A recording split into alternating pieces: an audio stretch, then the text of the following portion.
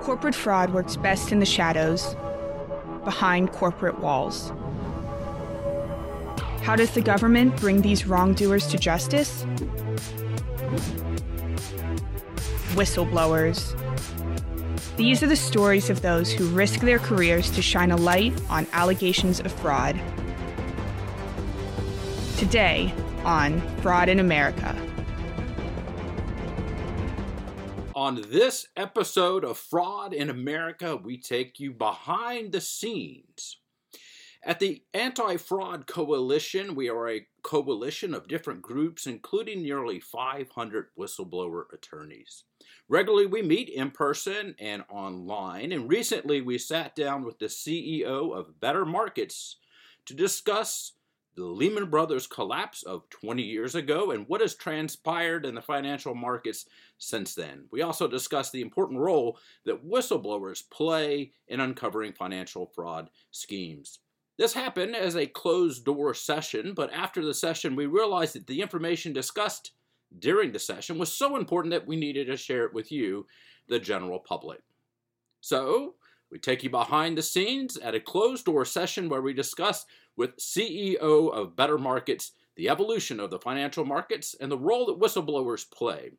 So we must say, if you are a whistleblower attorney or interested in becoming a whistleblower attorney, head over to TAF.org to discover how you can too join us as part of the coalition. Well, I appreciate everybody joining us live or on recording. We have a very interesting talk today. Dennis Kelleher, he is the co-founder and president and CEO of Better Markets. Spend some time over at bettermarkets.org. You'll see on there a recording of a conference that Dennis organized recently, just a few days ago, for the 15th anniversary of Lehman Brothers collapse. I'm sure many people of a certain age remember that from 2008. 15 years ago. Not everyone in the group probably remembers that. But the conference had some really notable speakers, including SEC Chair Gary Gensler, Senator Warren was there, CFPB Director Chopra was there, Financial Times commentator Martin Wolf was there. I watched part of it last night, watched part of it this morning. I had to cancel a call because I got sucked into it. Dennis, it really was an interesting 7-hour long conference.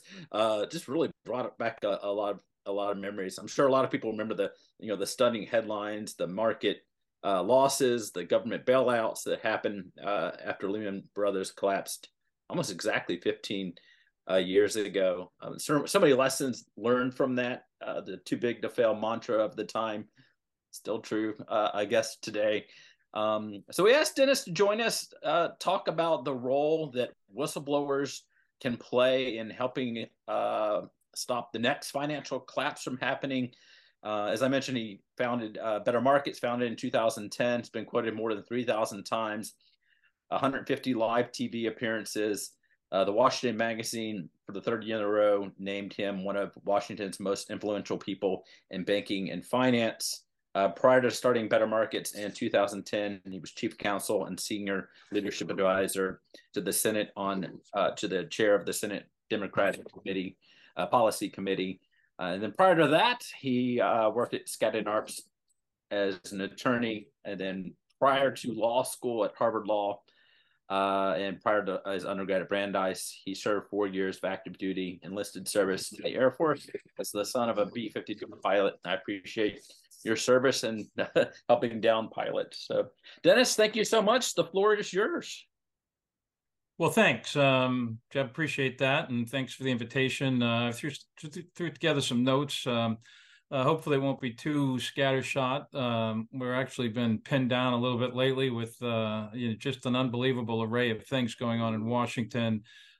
Usually in our space, way below the headlines. The headlines get kind of the latest crazy thing somebody has said, and the budget fights and some of the other things. But the agencies are incredibly active right now, and they've really got us quite busy. But nonetheless, you've asked me to talk about the recent banking crisis, the role of whistleblowers and kind of combating financial fraud, and I'll touch on that. You mentioned it a little bit, but I'll start by giving you a little background on me. Then a little background on Better Markets, Then I'll talk about the recent banking crisis a little bit, as well as touch on the '08 crash and whistleblowers. Thank you for mentioning the conference we just held on the 13th of September, which was the 15th anniversary of the crash of Lehman Brothers. We were fortunate enough to have some just unbelievably insightful, thought-provoking experts. We had 3 separate panels of experts talk about that crisis, too big to fail, Dodd-Frank, what's worked and what's not worked in financial reform. The full video of that is on our website at www.bettermarkets.org. We're in the process actually of kind of chopping up those 7 hours into the different segments so you can dip in and dip out, and you don't have to kind of sit through it all or try and fast forward and find out where things are. That'll get posted, if it hasn't been already, pretty quickly. But lots and lots of really fascinating stuff by people who have devoted years to thinking about this, people who are unconflicted, unbiased, unpaid for, unpurchased by Wall Street. And so you really get some interesting views in addition to the policymakers that you mentioned. We kicked off with Senator Warren, who is, as usual, pretty terrific, followed by Martin Wolf, as you mentioned, and then Gary Gensler and Rohit Chopra. But really lots of meat there, and please go to it, dip in, watch it. People really found it very interesting and helpful. As I said, I've been asked to talk about the crash and whistleblowers, and I'm going to do that, but I want to be clear up front. I'm not an expert on whistleblowers. I know a lot of stuff, been around a long time, including whistleblowers and whistleblowing. I've had some experience both when I was at Skadden Arps, lots of experience on the Hill, including the drafting of the provisions in Dodd-Frank. And of course, over the last, since 2010 and Dodd-Frank was passed, dealing with the SEC and whistleblowing office and whistleblowing at other places, but I'm definitely not an expert. And of course, we'll be closing, like to talk about what interests you all, so we'll open up to questions at that point. Quickly on my background, it's important to know that I grew up in Worcester, Mass, and lived in the greater Boston area for a long time. So I'm a Red Sox, Patriots, and Bruins fan long before they won anything or were popular. And you're right, I actually enlisted in the Air Force while in high school, and I served 4 years as a crash rescue firefighter. It hasn't gone without comment that frankly, fighting fires has been common throughout my career, although some people have accused me of inability to keep a job. And it's true that I was fortunate that Brandeis University made an admissions error and let me in. It's a great university where you get a great education for those of you thinking about it for your kids. Harvard Law School did follow, and I joined Skadden Arps. I had a U.S. and European practice. It was litigation focused, but really big corporate scandal focused from late 80s through the early 2000s. If you read on the front page of the Wall Street Journal about some major corporate scandal, odds were pretty good that I had some significant part in the defense related to some of the big players in those. I specialized in global financial markets, securities, and corporate conduct. I affectionately say, AKA corporate misconduct. And I think it's important to keep in mind that after a few years at Skadden, I was promoted to partner. But just as they were slipping on the golden handcuffs, I literally quit days later after being promoted to partner to move to Washington to join Senator Kennedy's staff. I ultimately was honored to serve in 3 senior staff positions in the United States Senate for 3 separate senators for almost 8 years. As Jeb alluded to, I worked for Senator Kennedy as the Deputy Staff Director and General Counsel on the committee, now known as the HELP Committee. I worked for Senator Mikulski as her Leadership Advisor, Legislative Director, and Intelligence Advisor. I then worked for Senator Dorgan in his leadership capacity as Chairman of the Democratic Policy Committee, where I was Chief Counsel and Senior Leadership Advisor for 4+ years, ending in 2010. My responsibilities included all leadership matters in the Senate and the House, relationships with the White House, all domestic and foreign policy matters, including the wars in Iraq and Afghanistan. I mention that only because the only way you can represent the public interest in Washington is if you know how Washington works. And that was an education in how Washington works. So I decided to leave leave the Senate after President Obama signed the Dodd-Frank financial reform law in July of 2010. Unfortunately, the financial industry was ready to fight and win in the regulatory process what they had lost in the legislative process. They didn't expect to lose as big as they did in the legislative process, and weren't about to take that laying down. And in fact, one of the biggest financial industry lobbyists in Washington was asked after the Dodd-Frank Act was signed by President Obama, asking how they reacted to having lost. And his response was, "Lost? This is halftime, baby."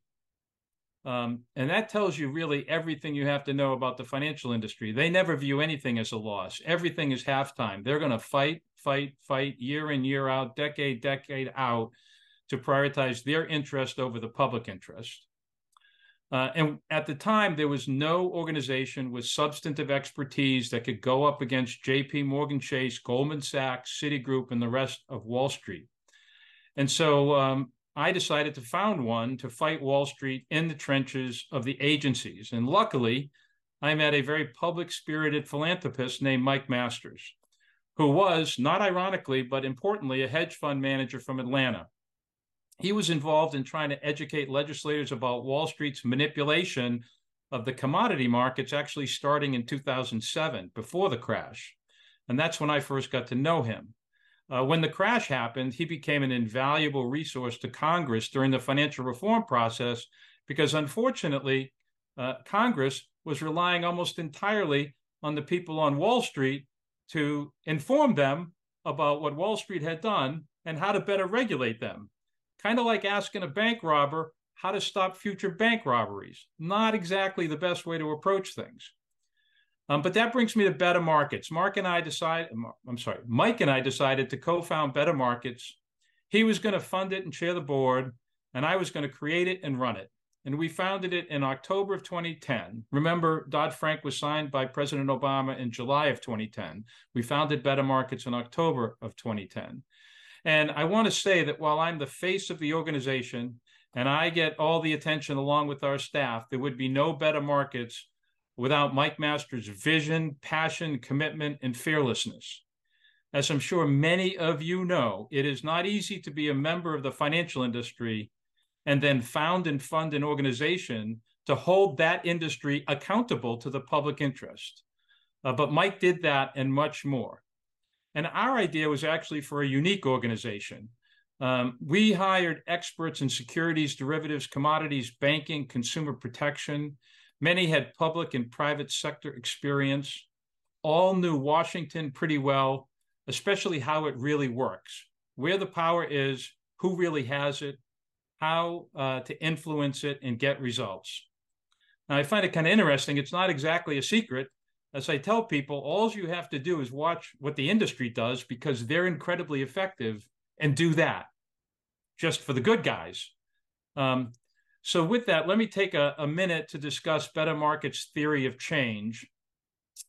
The problem as we see it is that the economy no longer works for the vast majority of Americans because, among other things, the financial system is too often a wealth extraction mechanism for the few rather than a wealth creation system for the many. And this is because the financial sector uses its economic power to buy political power, which it then uses throughout the Washington policymaking process to both protect and increase its economic power, usually at the expense of everybody else. And finance thereby undermines and corrupts democracy by hijacking the government to serve its own ends. Now, making matters worse, finance and the financial system are not well understood outside of the financial industry, but nonetheless, it affects every single American with a job, a home, a credit or debit card, a checking or savings account, a personal loan, you name it, any financial transaction of any type. But the industry uses this lack of knowledge and their expertise as a weapon to confuse and intimidate anyone from effectively opposing them in the political and policy-making process. And that's really what enables them to bend the laws, rules, regulations, and policies, including on the enforcement side, to their benefit, often with no one watching, knowing, or understand. And these are the fundamental reasons why the political, economic, and financial systems no longer work for the vast majority of Americans. And so the solution, as Better Markets sees it, and our theory of change is reflected in what I developed called the arc of advocacy, which is a comprehensive, integrated approach to policymaking. And that's where Better Markets professional staff applies their procedural and substantive expertise in economics, banking, securities, derivatives, to people in power throughout the policy-making cycle in Washington. And we do that focused on protecting and promoting the economic security, opportunity, and prosperity of the American people, while opposing Wall Street in its attempt to put their profits over the public interest and holding it accountable. And so we hope Better Markets is thereby an effective and powerful counterweight to finance generally and Wall Street's biggest financial institutions in particular. As I like to say, change is certain, but progress is not. Change happens whenever people in power exercise that power, but progress only happens when those people exercise that power to serve the public interest. And Better Markets exists to make progress by getting those in power to serve the public interest. And our goals are pretty simple: to create and support guardrails, gatekeepers, and guard dogs, to ensure the financial sector serves society by supporting the real productive economy that generates jobs and broad-based economic growth, frankly, rather than just enriching financiers on Wall Street, destabilizing the financial system, draining public resources for their own benefit, and frankly, unleashing predators on consumers and investors. And that's what we've tried to do. As Jeb mentioned a little bit, we've been involved in about 400 rulemakings, dozens of litigations, dozens of congressional hearings, many more briefings, many hundreds of meetings, literally every year, all supported by a robust media operation, which, as you know, you really need to fight to get fair reporting on the non-industry side of everything. And that's why we spend so much time focused on the media. And Jeb mentioned some of those results earlier in terms of TV appearances and quotes. But it's all us just fight. We're not trying to get our name in the paper. We're trying to fight for some balance in the public debate and the public reporting on these key issues.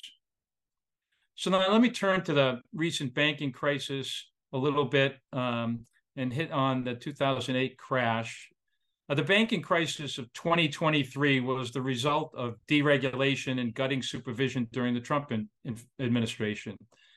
And look, this wasn't a secret. It was done in the open. It was openly bragged about.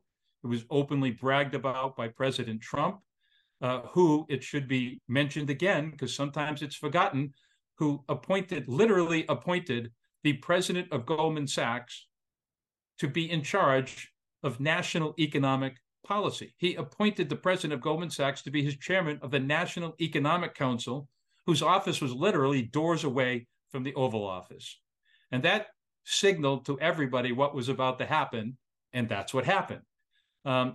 Sure, they said it was about getting rid of burdensome regulation and efficiency and motherhood and apple pie, but it was about deregulating banks and other financial institutions so that they could boost their profits.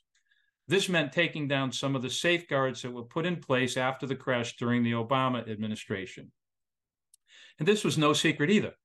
Better Markets and a few other lonely voices opposed every one of those deregulations during the Trump administration, but so didn't people like Senator Warren, FDIC board member Marty Gruenberg, Federal Reserve Governor Brainerd.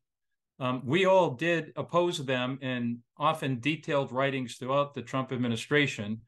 I won't go over all that, but we issued a report dated March 27th, 2023, that detailed the deregulation, under supervision, and gutting of supervision that happened during Trump across the board, and how that directly led to the collapse of Silicon Valley Bank and the contagion that it caused. And that's on our website. Again, I'll mention it, www.bettermarkets.org, where there is a vast amount of information on all of this. Now, of course, many of the same conduct that caused the 2023 banking crisis also caused the 2008 crash. And let me start by saying, because some people like to say there's been some amnesia. It's not amnesia. It's reality obscured by purchased propaganda and Wall Street and financial industry mouthpieces repeating things that they know are not true. But the 2008 crash was the worst crash since the Great Crash of 1929. and it caused the worst economy since the Great Depression of the 1930s. Better Markets issued a report on the cost of the crisis, which showed that it was going to cost more than 20 trillion, with a T, $20 trillion in lost GDP and counting when we released it in 2018. I think it's called The Cost of the Crisis. Now, as is well known, much of that was caused by just blatant, outright, egregious lawbreaking.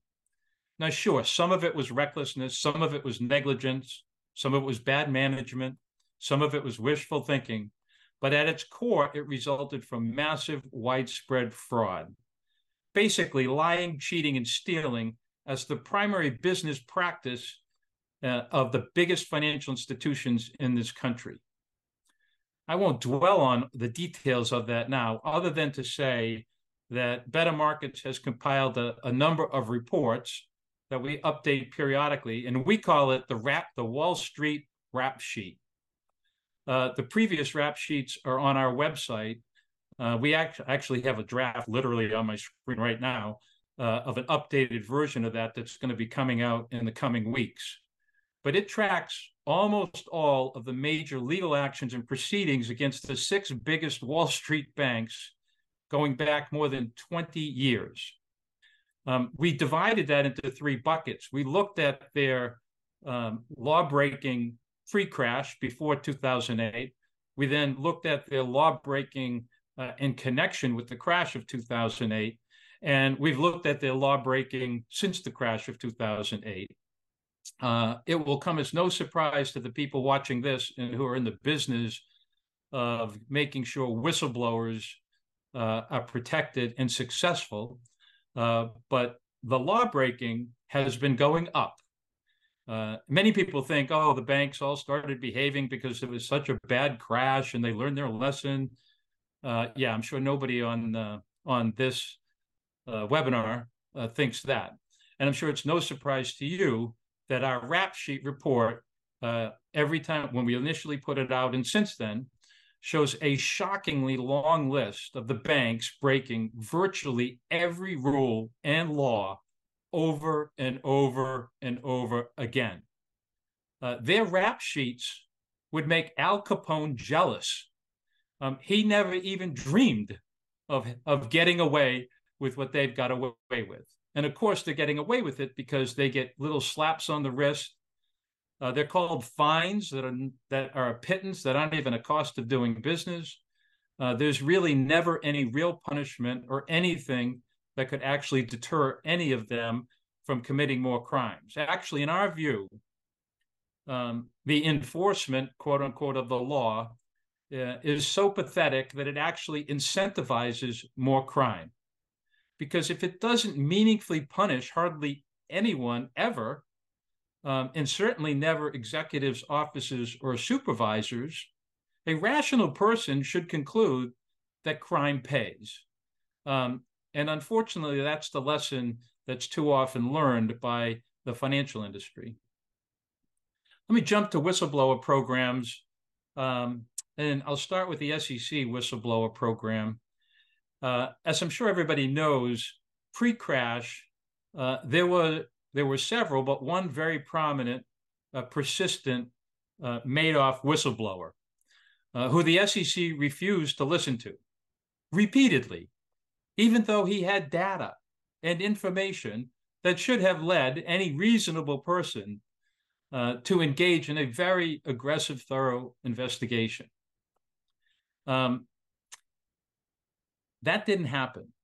And even though the Madoff Ponzi scheme should have been obvious to anyone who scratched the surface, the SEC refused to do that over and over again. And the post-Madoff examinations, investigations, and report really make it clear how easy it would have been to discover Madoff. And so the failure and dereliction of duty of the SEC before Madoff was discovered, ignoring everything else that would have just required them to, do their job on a regular basis, pre-crash, really lit a fire that enabled us to put a very strong whistleblower program at the SEC into law in the Dodd-Frank financial reform law. Now, sure, the industry hates whistleblowers and hated the idea of this program and lobbied incredibly hard to make sure it didn't happen, or if it happened, it didn't have any teeth. But of course, the SEC, not of course, but I guess maybe it's obvious, maybe it's not. The SEC didn't want a whistleblower program either, for a lot of different reasons. And notwithstanding the opposition of the financial industry, and frankly, the opposition of the SEC, there was a carefully constructed whistleblower program in Dodd-Frank, creating the Office of the Whistleblower and the program itself, carefully constructed, and it's been wildly successful. It allows for substantial monetary awards. It ensures confidentiality. It prohibits retaliation. Better Markets has put out a lot of materials on the SEC whistleblower program and rules, including what I think is a pretty important report that we put out in 2020 entitled, and this is the actual title, The SEC's Whistleblower Program, a $2 billion success story under threat. It was a $2 billion success story in 2020. I haven't counted it up again, and we're going to do an update to that, but my guess it's a $3 billion success story now. Think about that. How many $3 billion success stories are out there that nobody's heard of? Well, the SEC whistleblower program is one of them. It costs taxpayers nothing. It has returned billions of dollars to ripped-off investors. It has unearthed, uncovered, and exposed corporate crimes that are shockingly, unimaginably broad, deep, and important. And no surprise, corporate America and Wall Street hates it. Notwithstanding that, it's been successful. So, of course, Trump's deregulators at the SEC were only too happy to undermine it for the industry. However, because of how the statute was constructed, they couldn't kill it. But they did pass some rules to weaken and undermine it, and Better Markets fought them like crazy at the time during the Trump administration. But nonetheless, they passed some laws that weakened it. The good news is that once Biden won and the public interest actually became the concern of the SEC again, not the profits of the financial industry, new rules were passed that largely reversed the weakening. Now, I'm not saying those new rules were perfect. And truthfully, I'm not saying that the SEC whistleblower program is perfect either. Everything, frankly, there ain't nothing in Washington that's perfect, as you all know. But it's an extremely good program. It's been extremely effective and successful. And in addition to you all making sure whistleblowers get the full benefit of that program, the SEC whistleblower program needs your support and advocacy in the public arena and in the rulemaking arena, because it is always under threat by the industry, which hates it.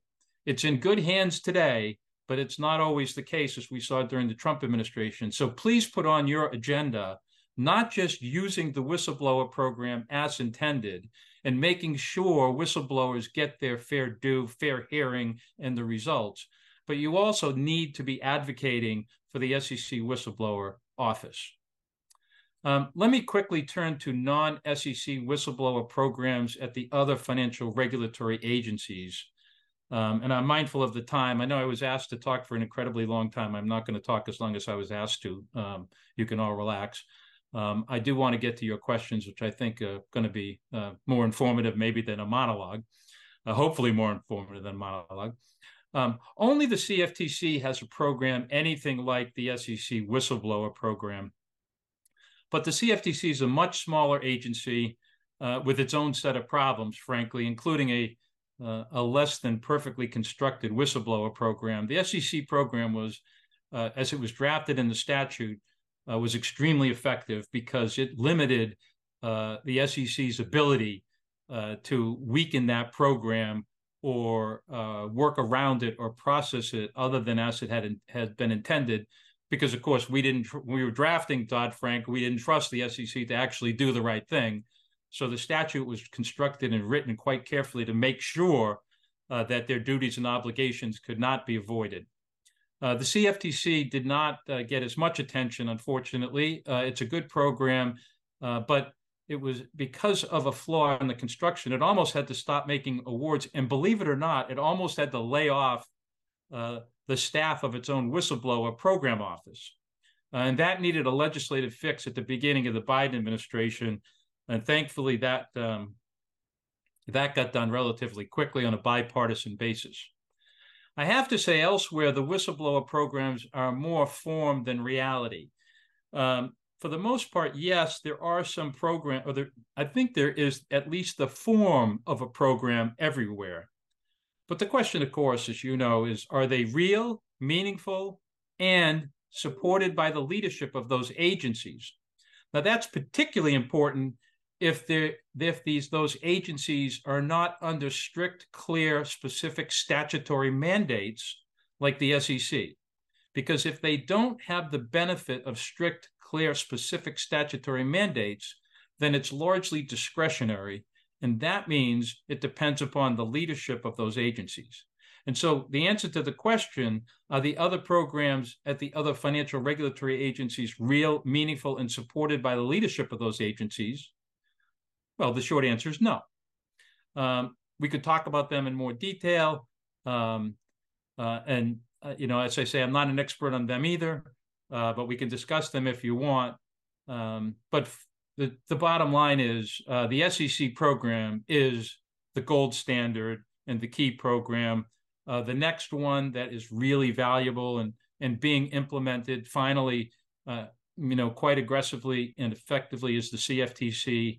And then there's the banking agencies, many of which are kind of conflicted and captured, viewing, unfortunately, the Federal Reserve often views the biggest banks on Wall Street in the financial industry as their kind of clients and collaborators, rather than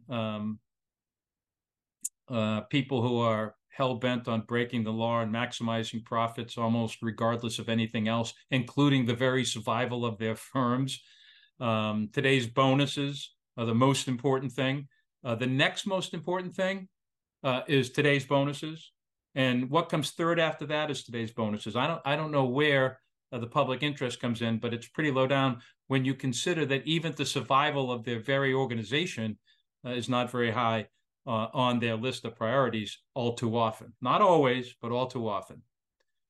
So let me say two things quickly in conclusion, and then kick it back to Jeb or whoever I'm kicking it back to for questions. The first thing I want to say is that there's tons of materials on our website, www.bettermarkets.org, on the whistleblower program, on Too Big to Jail, in addition to Too Big to Fail, on crime on Wall Street. We track it pretty closely. We comment on it often. We've done that in connection with, for example, the major settlements that relate to the major banks, whether it's the JP Morgan Chase $13 billion settlement, which was a fraud on the public, which was done, I think, in 2013. It was so egregious. Better Markets actually sued the Department of Justice and the Attorney General Eric Holder for its sweetheart deal that Eric Holder cut in his office with JP Morgan Chase CEO Jamie Dimon, over which there's been almost zero, maybe zero, but if not zero, almost zero public disclosure information about any of that. They got away with committing crime, egregious, unbelievable crimes. And even to this day, we have no idea what they are because it was swept under the rug by a sweetheart deal that was cut in the back rooms. And we sued JP Morgan Chase, we sued the Department of Justice and Eric Holder personally over its sweetheart settlement with JP Morgan Chase. There'd be no surprise to you that we lost on the standing grounds, but we raised a lot of key issues that got a lot of media attention. We follow all of those, including the most recent criminal proceedings against JP Morgan Chase in connection with the manipulation of the metals market and the treasuries market. JP Morgan Chase has now pled guilty to criminal charges. I can't remember, it's either 4 or 5 times. I think it's 5. We track that. As well as, for example, Goldman Sachs's record, including the unbelievable global crime spree enabled by Goldman Sachs's floating of bonds and the 1MDB scandal, where they too had to plead guilty to a criminal charge. But once again, the sweetheart deal cut just as the Trump Department of Justice was leaving. The sweetheart deal had the Goldman Malaysia subsidiary plead guilty to minimize the impact of that criminal plea on Goldman Sachs. We did a major report on Goldman Sachs's involvement in the global crime spree, popularly known as 1MDB. And we track all of those things, in addition to kind of collecting them in the rap sheet, as I referred to earlier. There's materials on all of those things on our website. Secondly, and finally, I do want to mention that Better Markets is a 501c3. And we were lucky that we had Mike Masters to fund us for the first couple of years, and still is a financial supporter as well as chairman of the board. But we can't do what we do without the public making charitable donations to Better Markets. We depend on public donations. We would not exist. And I'll tell you, we need your help, because opposing Wall Street and their many Washington allies is not very popular. People do not get up in the morning thinking, what I want to do is fight Wall Street and their army of lobbyists and purchased allies in Washington and elsewhere. So I want to end by saying thanks for inviting me, but please, when you consider supporting charitable organizations, you consider making a donation to Better Markets. We're not a C4, we don't lobby, we're a pure C3, and without public support, we wouldn't exist and be able to fight Wall Street, hold them accountable, and try and defend the public interest. So thank you for what you do. Let us know if we can be helpful. Look at the website for a resource. If there's something in particular you need help with, email us. I don't know. I guess there's a press@bettermarkets.org email, and there may even there's a way to do an inquiry on our website. So feel free to email us. Happy to be helpful when we can. And the only thing I'll say in closing is kudos to you, because the people who support, promote, protect whistleblowers are absolutely fundamental and critical to the ability of the United States to hold corporations, financial institutions accountable. And without whistleblowers, the public interest would not be served, and the crime spree would be even worse than it currently is. So with that, I'll hand it back to Jeb. Dennis, I appreciate that. Folks, if you have questions, if you could put it in the Q&A box. Dennis, before law school in the 90s, I was at JP Morgan, so you're speaking some of my language here. You mentioned some of the possible concerns. The one that always frustrates me, and certainly for a lot of our clients, is that at the end of the day, they might write a check, but nobody's wearing orange. People that were the masterminds of the fraud oftentimes get promoted. You mentioned too big to jail. What can we do about that issue? So that's a good question. I spend an enormous amount of time on this, going back to the beginning. Well, actually, even when I was working in the Senate, and then since we founded Better Markets, it's one of the most egregious aspects of our legal system in America is we have a two-tier justice system. If you're a big financial institution, the laws don't apply to you. They don't get enforced against you. If you're a community bank and you break a technical violation, they bring the hammer down. But if you're on Wall Street, you can break the law over and over and over again. And unfortunately, nobody wants to get serious about that for a lot of different reasons. A big part of it is the revolving door. Many of these people at the Department of Justice and the SEC are literally deciding, how bad should I punish who are going to be my future clients paying me?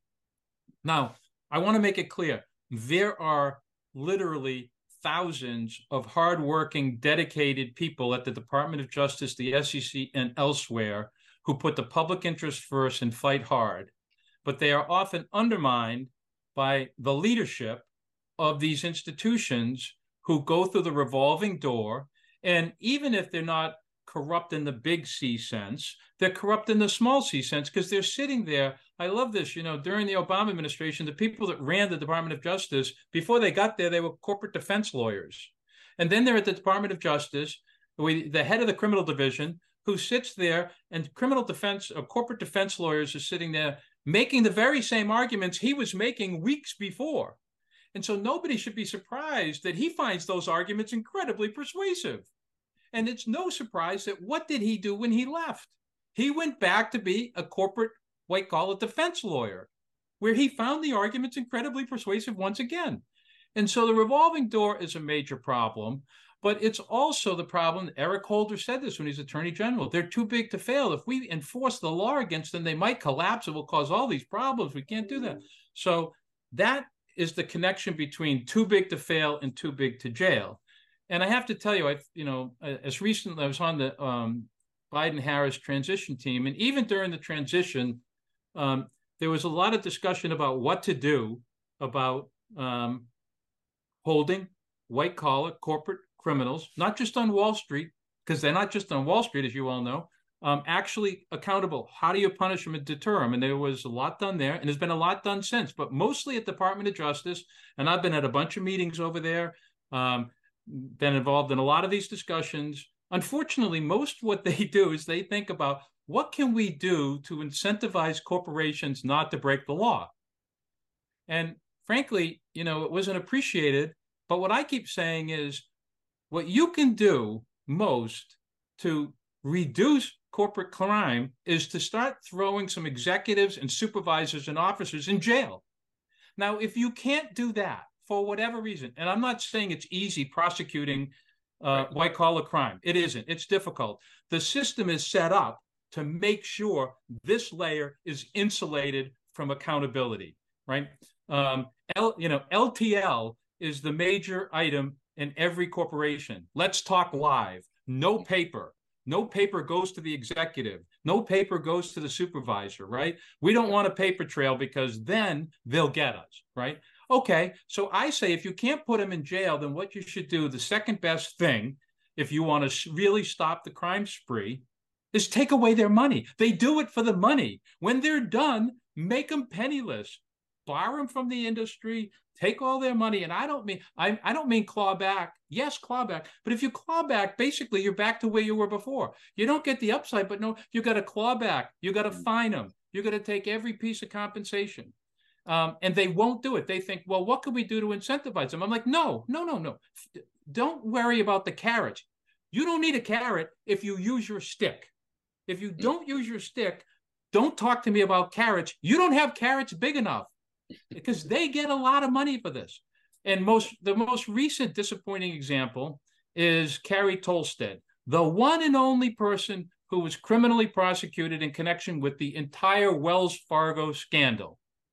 Now, we've put out massive materials. We did big reports on on our website if anybody's interested. But Carrie Tolstead was a direct report to the CEO, Stumpf, at Wells Fargo. And everything that happened in her lane. I think everything, if not everything almost, within her lane over 15 years. They had a law-breaking business for 15 years. It involved thousands of employees. It went across numerous states. And they all got rich during those years, right? And then right before this scandal was becoming public, the scandal became public in September of 2016. In July of 2016, lo and behold, Carrie Tolstead's leaving Wells Fargo, coincidentally. And what does she get? She gets a $125 million exit package. Just days before the scandal goes public. Well, now, what is she? She's the direct report to the CEO. Okay, so what is standing between the CEO and her? So she gets $125 million on the way out the door. I don't know about you. I don't know if it is. I've got a suspicious mind. It looks like hush money. I don't know. Call me crazy, okay? Maybe it is. Maybe it isn't. I don't know. Looks that way. Okay, out the door she goes. Here we are, 2023. That happened in 2016, right? Yeah. 2023, she just pled out. She pled to the most minor possible violation, which is not properly disclosing to the regulators something. Now, I think you should disclose things publicly. Your obligation to the regulators, tell them. But out of everything in the criminal and civil law, that's the only thing they could come up with. And she's the only one. And by the way, I do find it at least noteworthy. She's like a woman and one of the most senior women in banking in an industry where women are represented by like this. So out of all the lawbreakers, they find one person, happens to be a woman. From 2016, it takes them to 2023, one minor charge, and she gets sentenced to 6 months home confinement. And as I said publicly, it's like saying to a fifth grader who misbehaved, go to your room. She was sent to her room. Her punishment was to go to, now I don't know this, but I'm assuming that room is in a mansion. So so not only did she get 125 million bucks going out the door, she got tens and tens of millions of dollars before that. Let's just round it and say she got about 200 million over the years, right? So what's happened since then? Now, it is true they clawed back a bunch of money. They fined a bunch of money. She got a $100,000 fine in connection, by the way, with being sent to her room. 100,000, right? That's couch cushion money, right? You know, what do you find in your couch? Oh, there's a quarter. Well, you know, if you're these people, it's like, oh, 100,000 here, 100,000 there. It's like $10 to you. I mean, it's crazy. So out of all that money, if you add up everything that got taken away, it's hard to know because I haven't gone back and done it, and it's not all public, and it's not exactly clear where it came back. But net looks like she got about $100 million left. Now, I don't know what her tax rate is. I don't know what her tax planning and financial plans are. But let's go crazy and say she only has 10% of that, and she only has 20 million. Well, what are you telling people, first of all, if Wells Fargo could do what they did for that long, that egregiously, and in 2023, 7 years later, they go after one person who gets sent to her room and gets to keep tens of millions of dollars. Now, it is true. She did have to plead criminally. That's true. And she's on probation. Ooh, right? Okay. And she did have to pay some money back. But if they're not penniless, then the prosecutors and regulators haven't done their job and they're sending the wrong message. You know, the message that they send is crime pays. Crime pays. If you're a white collar guy at a big bank, now, if you're a white collar woman at a big bank, you got higher risk. But if you're, you know, there are roughly 4,700 banks in the United States. There are 34 with more than $100 billion in assets. And why, as the policy of the United States, have we decided that those 34 and the big shots, the rich, well-connected, wealthy big shots there, they get special justice treatment, no justice at all.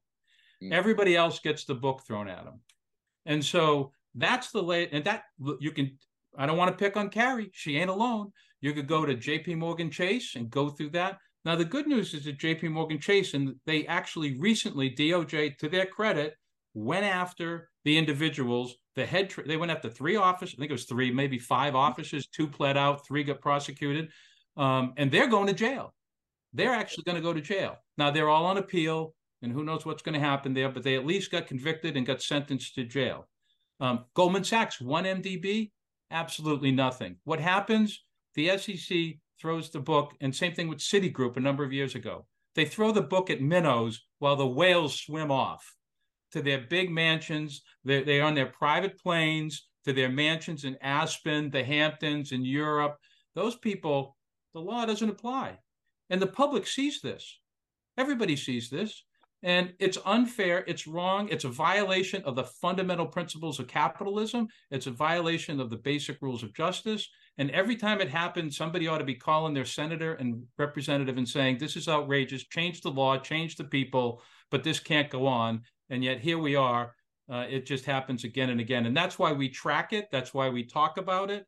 That's why before the recent sentencing in the JP Morgan Chase Metals case, we put out a memo to the media about 3 or 4 days ahead of time saying, hey, don't forget this is happening. I got to tell you, everybody's like, oh, is that happening? When's that?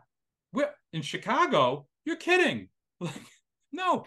I mean, just getting people to pay attention to this because it's like, oh, yeah, they're breaking the law again. No kidding. Sorry. Right. It's something spent a lot of time on. We get questions about the CFPB program or agency from time to time, including, why don't they have a whistleblower program? Any thoughts on that? I know this is something Senator Warren has talked about publicly. So, getting effective whistleblower programs enacted into statute are one of the most difficult things imaginable. Amen. The corporate America, the Chamber of Commerce, Wall Street sees this as a direct threat to the executive office. It's as important on their priority list as anything that touches their compensation, yep. Right? And so it's very difficult to do. As I say, we really got the opportunity during Dodd-Frank because of the outrageous, high-profile Madoff dereliction of duty in connection with literally a whistleblower who kept having the door slammed in his face. So we need them at every financial agency. As I say, the SEC one proves how incredibly valuable and successful it can be. And the CFTC is catching up, albeit smaller because they're not really comparable.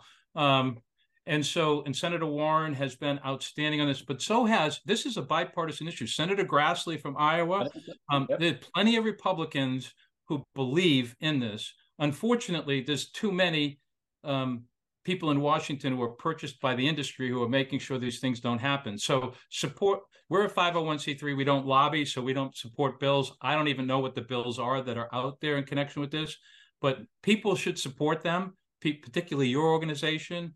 As I say, those bills need support, but even the programs themselves and the agencies that have them need support. Yeah. Hey, you mentioned Silicon Valley Bank, and of course, like I said, was Signature Bank that collapsed about that same time. But so when it happened, I was thinking, oh, here's 08 again. Now it's going to be this dominoes, but that didn't happen. Any thoughts on why that didn't happen? Why that domino effect didn't play out? Well, I think the number one reason it didn't happen is because many of the provisions of Dodd-Frank are in place. Yeah. And, if you think about it this way, we are in the financial system is much, much more resilient than it was in 2008. But I want to caution people, that doesn't mean it's as resilient as it should be. That doesn't mean that the protections are in place or adequate. They are not. If you were to ask me how far along we are, we're probably half the way to where we really need to be to have a financial system regulated in a way that forces it to support the productive economy, the real economy, rather than the swing for the fences gambling that endangers the country. But we have made substantial progress, and that has got a lot to do with why the contagion wasn't worse. The contagion also wasn't worse because of the action that the Biden administration took in connection with taking over Silicon Valley Bank, Signature Bank, and ultimately brokering the First Republic takeover by JP Morgan Chase. I will say those were incredibly imperfect bailouts. They have thus far stemmed the contagion, but they have created more moral hazard. They bailed out the banks when they should have taken other action, in my view. And literally, and this really, I keep saying this to people and showing the picture because some newspaper got the photo. On the day the FDIC took over Silicon Valley Bank, the CEO of Silicon Valley Bank was arriving at his home in Hawaii, his multi-million-dollar home in Hawaii. So I forget what it is. It's something like $10 billion, $20 billion Silicon Valley Bank is going to cost the American people in bailouts. Now, yes, it's a charge to the deposit insurance fund that's paid for by the banks, but the banks aren't cutting their CEO bonuses by that amount. They're going to push that amount out on, through fees and services. Basically, we're all going to pay for that. But literally, the CEO of Silicon Valley Bank was at his multi-million-dollar waterfront home in Hawaii while his bank was being taken over because he was reckless. So the Biden administration took the actions they believed they had to take to stem the contagion, to prevent dominoes from falling, to prevent a larger crisis. But unfortunately, every time that happens, you actually water the seeds of the next crisis. And at some point, there aren't going to be enough mechanisms and things that can be done to prevent that. And what we need is much more. The banks need much more capital. That's one of the biggest fights we have right now is over capital. The reason the banks don't have more capital is because capital is inversely related to bank bonuses. So if banks have more capital, their bonuses are based on leverage. More capital means less leverage. Less leverage means smaller CEO bonuses. And that's why they go to the mattresses to fight any capital increase. That's what's going on now. But capital is the most important thing to protect the financial system, the economy, and the American people. So it's great for Main Street, really bad for Wall Street, and most bad for Wall Street CEOs. And that's why they're fighting it. So we've got a long way to go to actually be at a place where the system is the economy and regular Americans are protected enough. But the Biden administration did what they could do. They built on a foundation of Dodd-Frank that's better than it was before, not as good as it has to be, and we're keeping fighting to get to where we've got to go. So, of course, one of the things that wasn't around in 2008, cryptocurrencies, digital assets. We had a webinar yesterday on this topic. Next month's Lunch and Learn will be on that topic with some of our thought leaders. Any thoughts on that? How we can do a better job of regulating what we can regulate in that area and what role whistleblowers can play in that. So, we have been number one critics of crypto for years now. We were the leading critics of FTX and Sam Bankman-Fried. Sam Bankman-Fried attempted to bribe us with $1 million or more to support his predatory proposal at the CFTC. I think we're the only ones in Washington, D.C. who didn't take his money and said, you're a predator. You want to rip. I mean, his entire business model was based on eliminating investor, consumer, and financial stability protections. Anytime you eliminate or reduce investor, consumer, financial stability protections, you can increase your profits. The problem is it's at the expense of everybody else. That was his entire business model. How all these brilliant people in the United States could think this genius. He came into our office for about an hour and a half. It took about 20 minutes, and we're going, who the hell did all these other people meet with that thought this guy was a genius? He's a predator. We didn't end up being very popular with him or his allies, including the head of the CFTC, who we fought also on this. So we've been crypto critics from the beginning. Our view is that, basically, first of all, it's a lawless industry. Its entire business model is lawless. We're not going to comply with the securities laws or the commodity laws like every other law-abiding financial business in America. We want our own laws that basically have the form of regulation without the reality of it. So they had a two-pronged attack. One is try and get their buddies at the regulatory agencies, mostly the CFTC, to treat them special. And then they're going to try to buy as many politicians as possible to get Congress to pass their special interest legislation that literally they wrote. But in 14 years, they have not come up with one single legitimate use case for crypto. Its only use case proved over and over again is money laundering, tax evasion, helping narco-terrorists, rogue states. It was designed to be untraceable. Ransomware, people read, my school system, my water system, my bank held up by there'd be no ransomware without crypto. Thank crypto for that.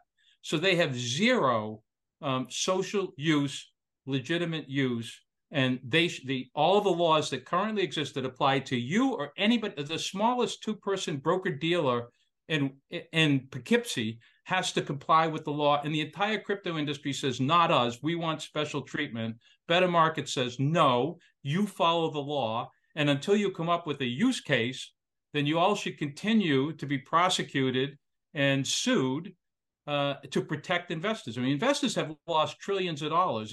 It's interesting that there have not been, to my knowledge, more whistleblowers in the crypto space.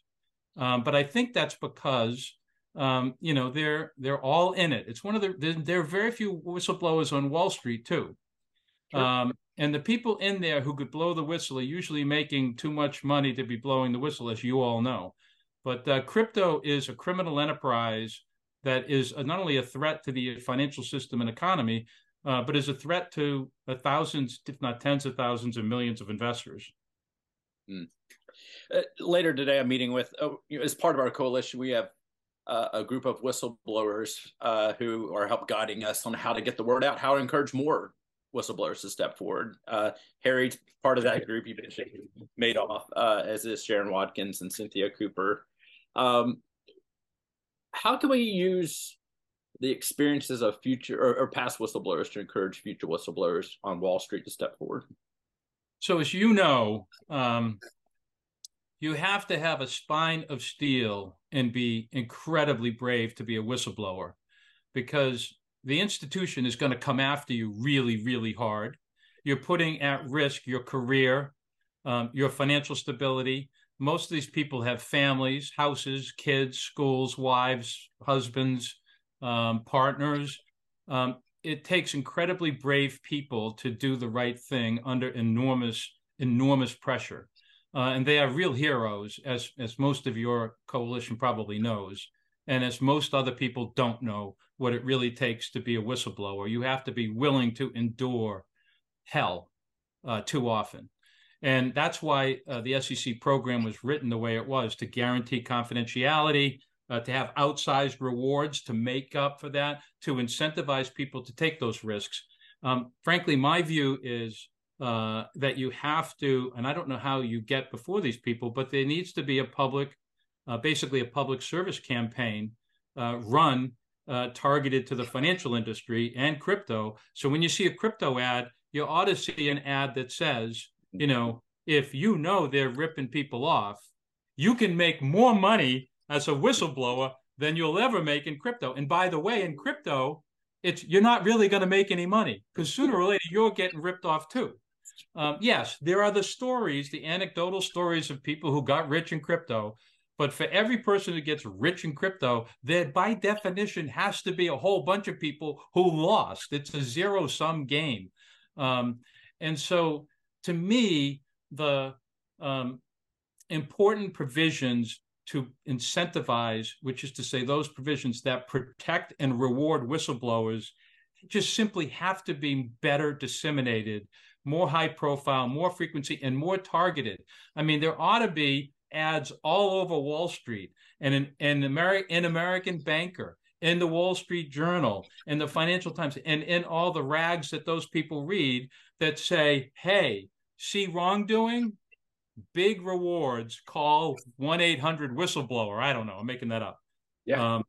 But I just think now part of the problem, is that the financial industry propaganda, because of their deep pockets, overwhelms anything else.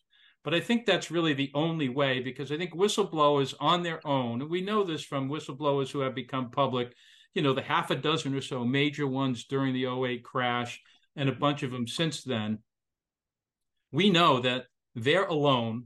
They're in the middle of an organization where the pressure is just inconceivable.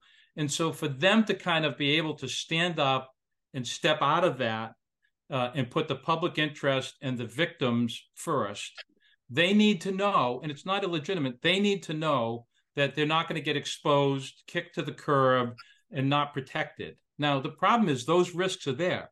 They could be exposed and kicked to the curb and not protected. But they should know that there are at least people and mechanisms in place to either eliminate that or try and reduce it. That's on the downside. And then, of course, there's the upside reward.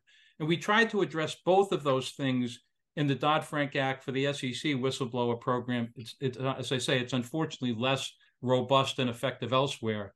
But I think that mix of kind of the protection on the downside and the incentive on the upside is not well known. And even truthfully, when well known, there's not going to be a lot of people who are going to be brave enough with, I don't mean that as personal as that, but to really have the steel that it takes to step up. But boy, we need them. And we had a big discussion about this during Dodd-Frank, and we talk about it later. One of the problems with guaranteeing confidentiality for very important reasons is we don't have a lot of people that we can hold up to the public and say, here's, Mr. or Ms. Q, who was in at, Pick Your Bank, was under enormous pressure and spoke up because it was wrong. What they were doing was wrong. It was illegal. And this person is getting not just getting a monetary reward, but we're publicly holding them up as heroes. We don't really have that heroes gallery that we can hold up and trumpet and the media can show so that people can say, oh, that person's like me. I'm in that position. I want to do the same thing. There just aren't many, I don't want to call them role models, but there aren't models because we also need to protect their confidentiality for a lot of reasons. And I think that's kind of worked against us. But in the balance of harms, you can see why those decisions were made. But I think that it, and Harry's a great example, but there actually are, I don't know, there's a couple of dozen pretty good examples now of whistleblowers who have been rewarded, even though many, if not all, have also suffered some significant pain in the process. Yeah, I think that's the main focus of one of the things we're working on right now is just getting the word out, doing a better job of educating would-be, should-be whistleblowers to step forward by, telling stories of previous whistleblowers. So we're in the same boat with you, Dennis, trying to row in the same direction.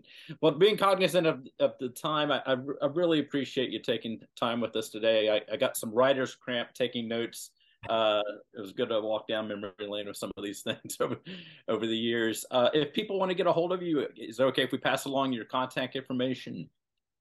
If you get into my email box, good luck getting out of it. You're much better off going through the press or going through on the website, because that actually, I have to tell you that unfortunately there's too many people who have my email that I probably don't get through 20% of my email at any given point in time. I don't say that to be a jerk. It sounds like I'm being a jerk, and I don't mean that. I haven't quite figured out how to figure out how to avoid all the stuff I don't need in my inbox and be able to see what I want to see in my inbox. There's probably a failing of my technology ability. www.bettermarkets.org is the website. Make sure you take a look at the recent conference they held on the Lehman Brothers collapse. Fascinating watch. Dennis, thanks so much for your time today. Sure. Thanks for having me, and best of luck to everybody in the business. I know you're compensated, but you're doing God's work. We need more whistleblowers. We need more people who know the process, can protect them, and get the results that the country needs. So thank you all to all of you who are doing this day in and day out. Thank you. If you believe you have witnessed fraud against the government or fraud on the financial markets, we encourage you to visit our website at taf.org, where you will find a directory of member attorneys who represent whistleblowers across the country. On our website, you will also find additional information about our nation's various whistleblower laws and programs, and a way to donate to our organization as we step forward in spreading information about whistleblower programs. This episode was edited and produced by Rachel Brooks, and our theme song is by Connor Chaos. A big thank you to our TAF staff and researchers of James King, Emma Bass, Jackie DeMar, Kate Scanlon, Max Boldman. Fraud in America is a project of Taxpayers Against Fraud Education Fund. The opinions expressed on today's show belong solely to the guest and are not necessarily endorsed by the organization. Thank you for joining us on today's episode of Fraud in America.